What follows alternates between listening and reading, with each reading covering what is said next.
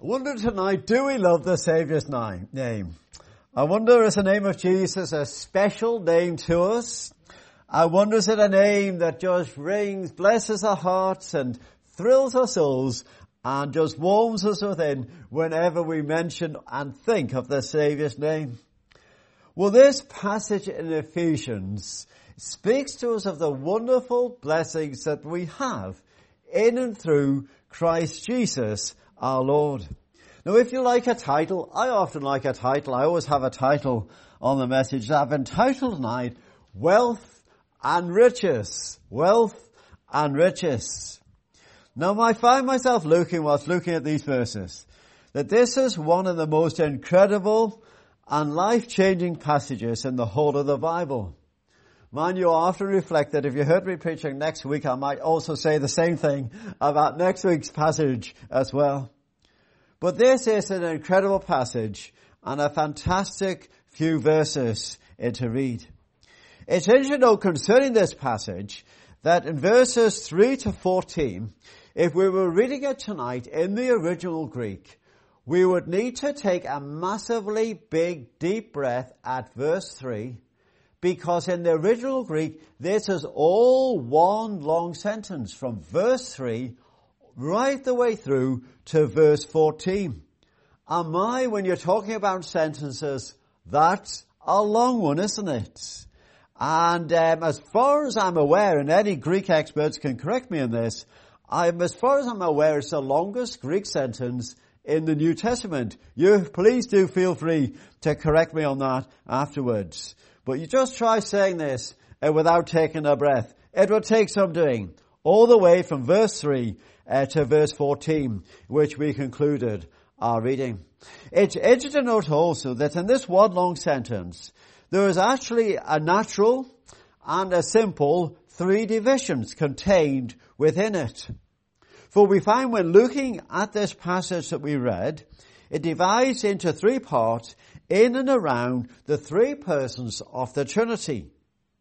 So therefore we discover in this passage the blessings talked about in these verses are gathered about the three persons of the Trinity, in that we discover the work of the Father, the work of the Son, and the work of the Holy Spirit, all contained with this one unique sentence in the original. Verses 3 to 6 talk about the work and blessings of the Father. Verses 7 to 12, the work and blessings of the Son. And it's worth noting, isn't it? I don't know whether you noticed it while we're reading through these verses, the rich language that Paul uses to describe the Son and our relationship to Him and the blessings that we have in and through Him. And then in verses 13 to 14, we have the work and blessings of the Holy Spirit as well. Now let me ask you a question. If I say it to you tonight, what is the first thing that comes into your mind when I utter the words wealth and riches? What would they be? Maybe for some of you, you'd think about your bank balance. Maybe for others, you'd think about other things. But I could almost guarantee that on a busy day in Peel Street, if you had a wander up and down the street and you just randomly stop people and you randomly ask people, what's the first thing when you talked about wealth and riches would come into your mind? I would almost guarantee that 100% of them would talk to you in terms of pounds and pence. I almost said pounds, shillings and pence. Pounds and pence. They would tell you about their salaries. They would tell you about their cars. They would tell you about their houses maybe. They would maybe tell you about, if they wanted to, about their jewelry and all the many different things they possessed. And this is what people would gauge wealth and riches in. Money can become so important in a man's concert, and money can become the be-all and end-all in the lives of people. But not when we think about the wealth and riches that the Lord Jesus has blessed us with and are highlighted in this passage. For this passage is speaking and reminding us and talking about something which is much more precious than simply pounds and pence. Something which is much more precious than any gold or any diamond or any jewelry. In reality, therefore, what are the benefits or the worth of riches in the world in the material sense? They are at best only for use in this world. They are only for our use while we have them here and now. Job had the measure of this fact, didn't he? When he concluded, after he had lost everything, in Job chapter 1 and verse 21, Job uttered these words and said, "Naked came I from my mother's womb, and naked shall I return. The Lord gave, and the Lord has taken away. Blessed be the name of the Lord." And whilst Job was blessed again in life, the reality still remains that material wealth only benefits us for our time here on earth. And when we leave this world, we can take nothing with us. And when we leave this world, we will have nothing of benefit from any material wealth in which we persist. No matter how much we have, and no matter how much we've enjoyed it in this world, the benefit of worldly wealth ends the moment we leave this world. There's a story told of a gravedigger who had to dig a grave. And he had to dig a grave of a particularly wealthy person. And this wealthy person, as everyone does through time, passed away. And he left very specific details in his will about the few pounds that he gave to this person and the few pounds he gave to that person. And the house was left with somebody else. But the majority of his wealth, which he had accumulated over many years, was wealth that was in gold and diamonds, which he treasured more than anything else he ever possessed in this world. And as he wrote his will, in the presence of the lawyer, to make sure there's absolutely no mistake about it, the whole wealth, estimated to be approximately £100 million, all this gold, all these diamonds, were to be placed in the coffin with him, buried in the ground, so that in his mind he could take it with him. So that's exactly what happened. The undertaker was instructed, the coffin was prepared, and all his wealth was very, very carefully laid in the coffin. And so the service took place, the coffin was lowered in the grave, and that was that. All his wealth lowered with him. The gravedigger started filling the hole in, and as he often would, he went home to have tea. And after tea, he fell asleep. And as he was falling asleep and half awake and half asleep, he began to think to himself. He began to think to himself, what a waste, all that money buried in the coffin with him. And as he began to think about it, the old cog started to turn. I've got a plan, he said. I know what I'm going to do.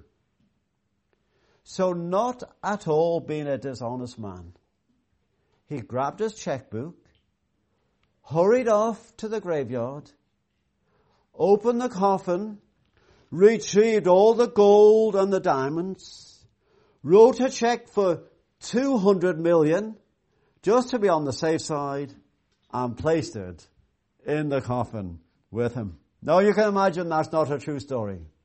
But it illustrates the point, doesn't it, that whatever we think we have in this world, in terms of earthly wealth, in eternity, it's of no value whatsoever, no matter what ends we go to ensure we take it with us. And we discover, don't we, the riches talked about here in Ephesians 1 are most definitely for this world, for we know the benefits of these riches in our lives if we are God's children this evening. We know the blessing of these lives in their lives day by day.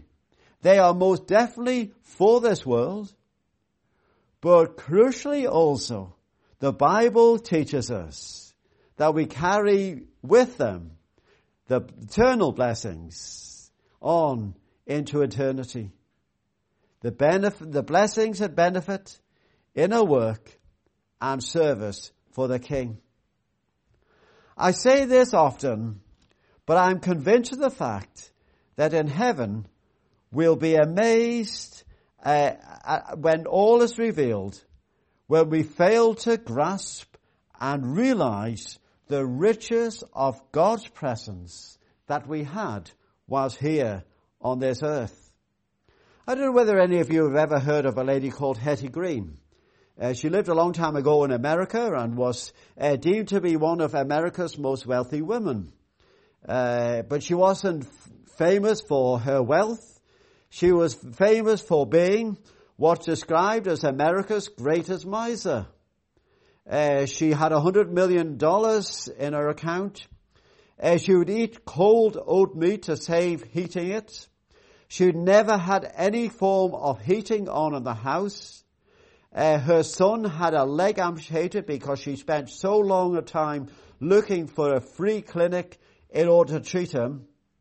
And she died of a stroke that was brought about through a ferocious argument, arguing over the fact that skim milk should be cheaper than whole milk. And she left this world on that basis. Hattie Green did not enjoy the riches of her wealth that she had. She had so much money, she had so much at her disposal, and yet she lived a life of poverty. And you know, in the very real sense, the danger for you and for me, if we are Christians tonight, we live this life in poverty, spiritually speaking, instead of enjoying the rich blessings of God's grace that He pours down upon us day by day. And this is the essence of what Paul is talking about here. It's not material wealth Paul is getting so excited about in this chapter. But in contrast to material wealth, he's speaking about, in verse 3, spiritual blessings. Spiritual blessings in heavenly places in Christ. First, let us, for a few moments, discover the requirement in Christ. All the blessings that Ephesians is talking about, in fact, all the blessings that the Bible is talking about for us, only come to us in Christ Jesus, our Lord. In and through the person and work of our Lord and Savior, Jesus Christ. In fact, this is a truth that is stressed throughout the book of Ephesians. This is one of the key themes in the book of Ephesians, with phrases like in Christ or in Him. And in reality, of course, this is where it all starts. This is the starting point for us to enjoy heavenly blessings. This is the starting point for us to enjoy being part of God's family. The sense of belonging to our Heavenly Father. All only come about through Jesus, our Savior, in Him. And when He is Lord of our lives and central within our lives, in fact, the only spiritual blessings that ever came to us from God are those which come to us through Christ Jesus, our Lord. Therefore we understand without a shadow of doubt, and therefore we understand without the Lord Jesus in our lives, rather than just simply on our minds, we can know nothing of God's blessings. And this, you see, is what makes the Christian faith real. This is what transforms lives. And this is in essence, what makes the difference between simply a churchgoer and someone who has met the risen Saviour, and in whom the risen Saviour is living. It's not just an exercise in theology, is it? It's not just an exercise of learning as much about the Bible as we can. It's an exercise of coming to the Lord Jesus and finding our sins forgiven through the work that He has done. Finding that new life which He and He alone can give to us. And knowing the blessings that He alone can give to us in Him. Cleansed by His precious blood which He shed for us. Filled by the Holy Spirit. Surely our lives can't help but be transformed. But we see, in addition to the requirement in Christ, for none of the blessings that God can give to us, we can access or have in any other way, but through Christ. We see the source. The source is from heaven. Look at this verse again, verse 3. All the blessings come to us in Christ from heaven. For verse 3 is talking about in heavenly places, or heavenly realms. This is not just simply a reference to heaven, but vitally for you and me, Paul is talking about here about the present experience of those blessings that he wants to bless us with. These heavenly realms, which is a favorite subject again in Ephesians, are the realms of invisible reality. The realms of that invisible help that we as God's children have by our side day by day and moment by moment. So that we, like the psalmist, can say, even though I walk through the valley of the shadow of death, we know that He's there. We know His hand is there to lead us and continue to guide us. He is the one who is there. The invisible reality of His presence. The heavenly, the blessings that come from Him. Paul reminds us of this fact also in 2 Corinthians chapter 4 and verse 18, where we read, while we look not at things which are seen, but at things which are not seen. For the things which are seen here are temporal, but the things which are not seen are eternal. And therefore they are blessings from a heavenly source. It's about, you see, what God is doing, not what we are doing. It's about God's resources, not our resources. It's about God's power, not our power. It's about how God is working on our behalf, totally unseen by us, but very much experienced and felt by us day by day. You know, I love the story of Elisha in 2 Kings chapter 6. I wonder if you can remember the story. Elisha was a prophet of the day, and the king of Syria was trying to invade the Israelites again and trying to cause trouble. But every time he hatched a plot, Elisha went to the king and told him, look out, for the king of Syria is coming here. So it was prepared for him. It was no surprise. And the king of Syria became very, very frustrated by it.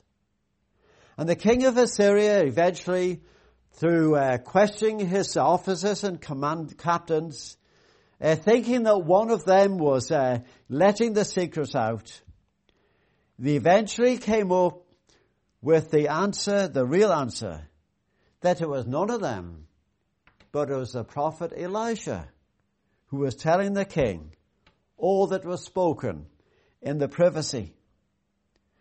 So the king of Syria came and surrounded Elisha, and the little village that Elisha was living in, right around this army of the Syrians came to take Elisha.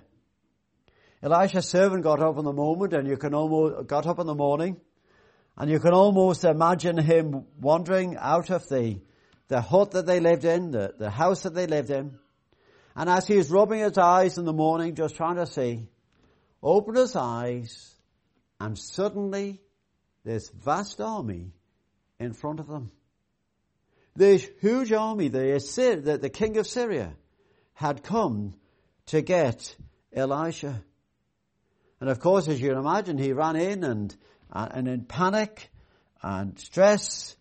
We're not told whether Elisha was awake. I would suspect he would be well awake. And he told them the predicament that they were in. And what was the answer that Elisha gave? 2 Kings chapter 6 and verse 16. And he answered and said, Fear not, for they that will be with us are more than they that be with them. Open your eyes, see the hills run about us, and the chariots of the Lord were surrounding them, and they were kept safe. And so it's from heaven all our blessings come. It's not our strength. It's not either our witness, it's not even our skill. It's all what God is doing through us. And we're reminded, aren't we, that fantastic verse, His grace is sufficient. His grace is sufficient. Always enough. Always sufficient. Apparently in the old days, Rolls-Royce never used to disclose the power of their engines. This is the day when Rolls-Royce really were Rolls-Royce. And a man wrote to compliment Rolls-Royce on the car that he purchased. He expressed his delight in driving it and the comfort and the quietness. And he said, I am so impressed also of the power of the engine and the way it performs. Could you tell me how much power the engine produces? Rolls-Royce wrote back, as you would expect them to, thanked them for the letter, and replied in regard to the power of the engine, it's sufficient. And that's all they said. And God's grace is sufficient for you and for me. God's blessings for you and for me from heaven are always sufficient for whatever we face in this world as His children. Thirdly, though, we discover, don't we, not only the source and not only the requirement in Christ, but the substance of these spiritual blessings. What is a spiritual blessing?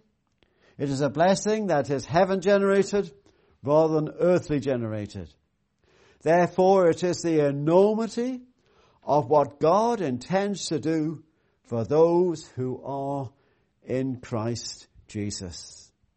The Christian life, you see, is all about what God is doing for us rather than what we are doing for ourselves. The Christian life is all about His spiritual blessings rather than what we create or manufacture. And when we stand back and see what God is doing, our hearts and our mouths cannot help but sing the words that hymn we sang, How great Thou art. And if we are in Christ this evening, God has great riches for us. Through verse 7b, through the riches of His grace to bless us with this evening. And the problem for us so often is that we skim over them and we fail to see fully, grasp fully, what the Lord has in store for us. A rich man was in the habit of giving his wife an expensive piece of jewelry every year on her birthday. One year he might phone the jeweler and say, send me your finest pearl necklace along with your bill. Or send me your finest diamond pendant along with your bill. Or send the finest emerald bracelet or ruby ring. Each time the jeweler did as the rich man asked, dispatched a messenger to the rich man's mansion to deliver the jewelry piece in a box along with his bill. But every year, the rich man would play a game with the jeweler. He would send the messenger back to the jeweler along